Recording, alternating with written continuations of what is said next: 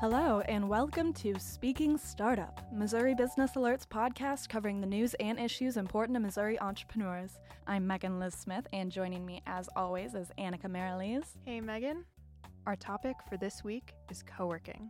There's been a trend of co-working spaces for feminine audiences, or co-working spaces that provide services like childcare or maternity programs for women, making that transition back to work. So, we thought we'd take a look at that trend. I guess let's get to it. But first up, we'll tell you about some of the week's top entrepreneurship headlines. Then, I'll talk to Amanda Quick, founder of The Hatchery, a co-working space in Columbia. She spoke about The Hatchery's childcare and maternity programs and what co-working is doing for female entrepreneurs. After that, we'll take a look at some important numbers in entrepreneurship news. Well, let's get started. So, without further ado, let's take a look at the week's startup headlines. A new brewery opened in Springfield on Saturday. It's called Great Escape Beer Works, and it's the first tenant of Quarry Town, a new development in Springfield. Look out for the article about them in the Springfield News Leader. Ooh. So next up, an Australian-based fintech firm called Savor is going to open its new U.S. headquarters in Kansas City, according to Startland News. Savor founder Tim O'Shea said the company was offered a space in San Francisco, but they preferred the culture and opportunities available to them in Kansas City. So that's pretty cool. More Kansas City news. A KC-based startup has raised $8 million in a Series A funding round. The company Backlot Cars makes software designed to help car dealers buy automobiles wholesale. And finally, the St. Louis Fund 630 has added Allianz Life Ventures as a strategic partner. Allianz Life Ventures is part of Allianz, a life insurance company based in Germany. Now, let's go to the interviews.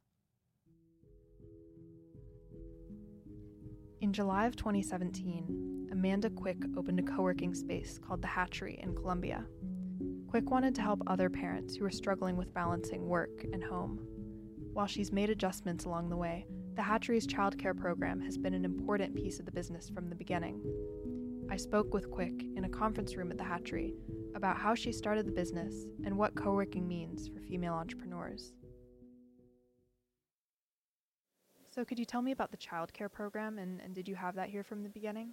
So that actually was the main thing, like the main thing that separated us and that we started off of was gearing towards women that worked at home with kids.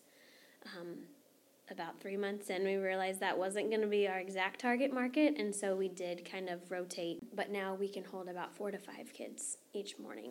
And what about the maternity program that you have here? The thought behind it was, and which one mom did take advantage of it, is to have those that are going back to work and they need to just figure out like how to get out the door on time in clean clothes and like with everything. And then if the company offered 6 weeks but they wanted 8, then maybe they could work a couple weeks from here part-time and work remotely. So where they're maybe not taking as much time off if it's not paid, which usually it's not, or just to get some more time. And if the company has the flexibility to be able to do that, then there can be more of that transitional period, especially if, the child has some kind of special needs, or if they're nursing or it's a first-time kid, it's really scary. I know when I had our daughter, I'm very much an extrovert, and so being at home by myself was not good. So even just having an outlet to be able to like talk to somebody and be like, this is an interesting day. Yeah. And what is your background? What were you doing before you opened The Hatchery? Right out of college, I went into real estate, and I did that for quite a few years. And then I job hopped for about 5 years. It seemed like every year and a half. And so I've helped with a construction company. I've helped with as a leasing agent for apartment complex. I worked in a doctor's office. I've done direct sales. I think I'm forgetting one, but yeah, I quote-unquote stayed at home for about 3 months. That was my shortest job because not my thing. Yeah. And so at The Hatchery, are a lot of your clients women? Do you find a lot of female entrepreneurs taking advantage of the co-working space? Yeah, we're about 90% women. Yeah, and so I would say that's about accurate. Whenever we launched we were very much heavily towards like women who worked at home with kids, and so we got a lot of people being like, I'd come if I had a kid. And we're like, no, you still can. Yeah. We're like, well, I'd come, but I'm a guy. I'm like, oh, no, you still can. So we've pivoted like some of our marketing and stuff like that, and So in your work, you're surrounded by a lot of entrepreneurs, particularly female entrepreneurs. What are the challenges that people are facing right now in the Missouri entrepreneurial community? yeah, I think the self-confidence is a big thing, and then just knowing, trusting yourself on knowing what to do. Yeah. And having enough time to do it all and be, have the self-care. And if you're a parent, having that quality time. And if you're a spouse, being that, and also running a business and just trying to do it all at a sustainable level. And would you mind sharing, do you know about how many people are regularly using the hatchery? Yeah, so we kind of teeter around between sponsors and members. We have about 40. Okay. And I would say on an average day we have probably anywhere from like 5 to 9 that are actually like in the space and working. And I would say most people stay between an average of 4 to 5 hours. And that's like, while we would love to have everybody here all day long, we also like the spaces so that you can come and knock out your to-do list and not kind of like dilly-dally at home or like at a coffee shop or wherever, to not be as productive, but to come in and like work solid for 4 hours and be done. You can't have somebody working 60, 70, 80 hours a week for years and years, especially like if they have a family. I mean, that's not really good for anybody. And I should have looked this up before I came over here, but do you know like when this whole co-working thing started? Like when did co-working begin? I don't. I want to, like, it's over 10 years. I mean, like, we're not doing anything new. And a lot of them just started out as, like, very much bro-like, which, like, it worked. Oh, interesting. So do you think that when co-working started, it was a pretty male-dominated environment? Yeah, and I think that's why it's so, like, oh my gosh, these women are having their own space. I mean, I think it gives them the ability to potentially start something on their own with not as much overhead. Somebody could come in here as a brand new business, and the max they would pay, like if they had a dedicated desk, is $300 a month. Okay. So if you're looking at like, if that's your biggest expense, especially if you're doing like marketing or something like that that's digital, you really have like your laptop, your space, and like your big girl pants to like make it happen. So do you think co-working is maybe providing an alternative to some of the challenges women have faced in traditional work environments? I think it's more of having the support system, and maybe we're finally realizing that like collaboration is better than competition, and really being okay with asking for help and going somewhere where they feel heard and where they feel it's needed. I never envisioned this as females only because, one, I was raised by my dad, so I never really felt that.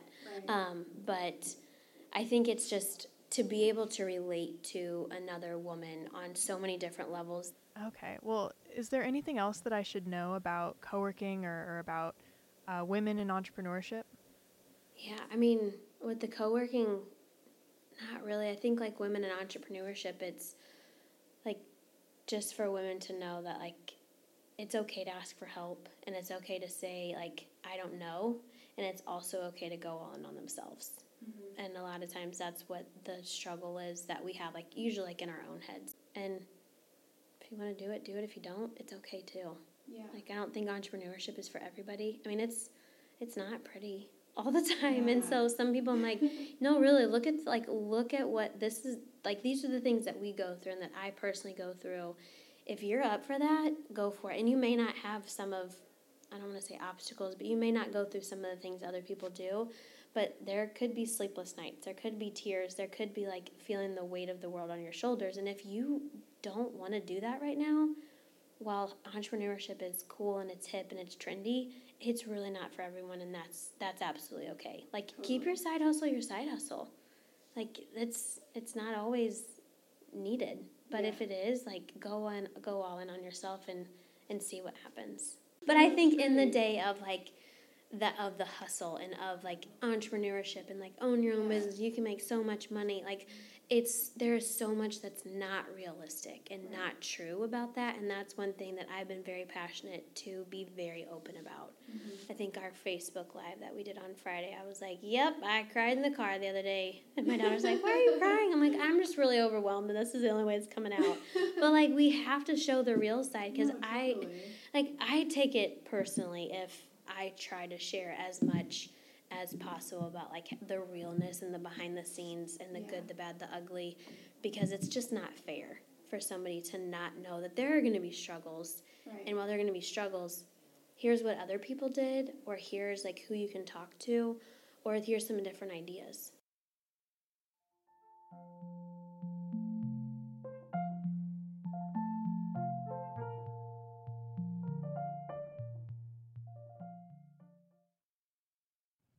And now it's time to look at some important numbers in this week's co-working news. It's Can I Get Your Co-working Digits? So, Annika, can I get your digits? Of course, Megan.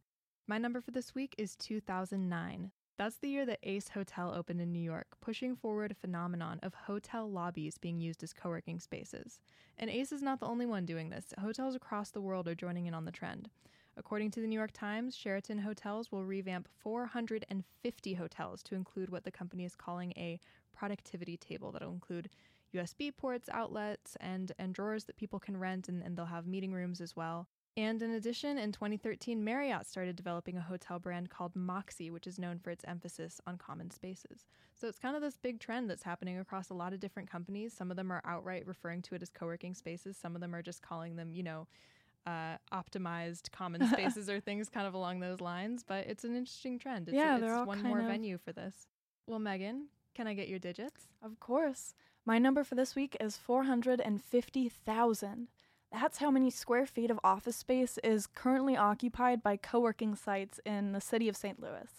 While co-working spaces only account for about 2% of overall office space in St. Louis, that number is growing rapidly, both here in Missouri and all across the U.S. To end the episode, we have an entrepreneurship quote from Savor founder Tim O'Shea. Here's what he said. As an entrepreneur, if you can find yourself lucky enough to be in a community like we are here in KC, where we're able to surround ourselves with people who are ambitious and entrepreneurial and positive and want to see you succeed, that can often be one of the biggest determining factors for us to be able to grow. Awesome. Well, this has been the 2018 season of Speaking Startup. We'll be back with more episodes after the winter break. And in the meantime, you can keep up with entrepreneurship news on MissouriBusinessAlert.com. Now, I'm going to let Annika sign us off. Well, before we go, I am sad to say that this has been my last episode of Speaking Startup. It's been a pleasure delving into the exciting world of Missouri startups and talking to the dynamic and smart people who lead them. A million thanks to our editor, Michael Stacy, who took a chance and encouraged me to co-host this podcast. And a million thanks to Megan for teaching me literally every step of the process. And of course, thank you all for listening. This has been Speaking Startup from Missouri Business Alert. This episode was produced, edited, and hosted by Megan Liz Smith and me, Annika Mariles. Our theme music was produced by Poddington Bear. The episode was recorded in the KBIA studios. We'll speak to you next year.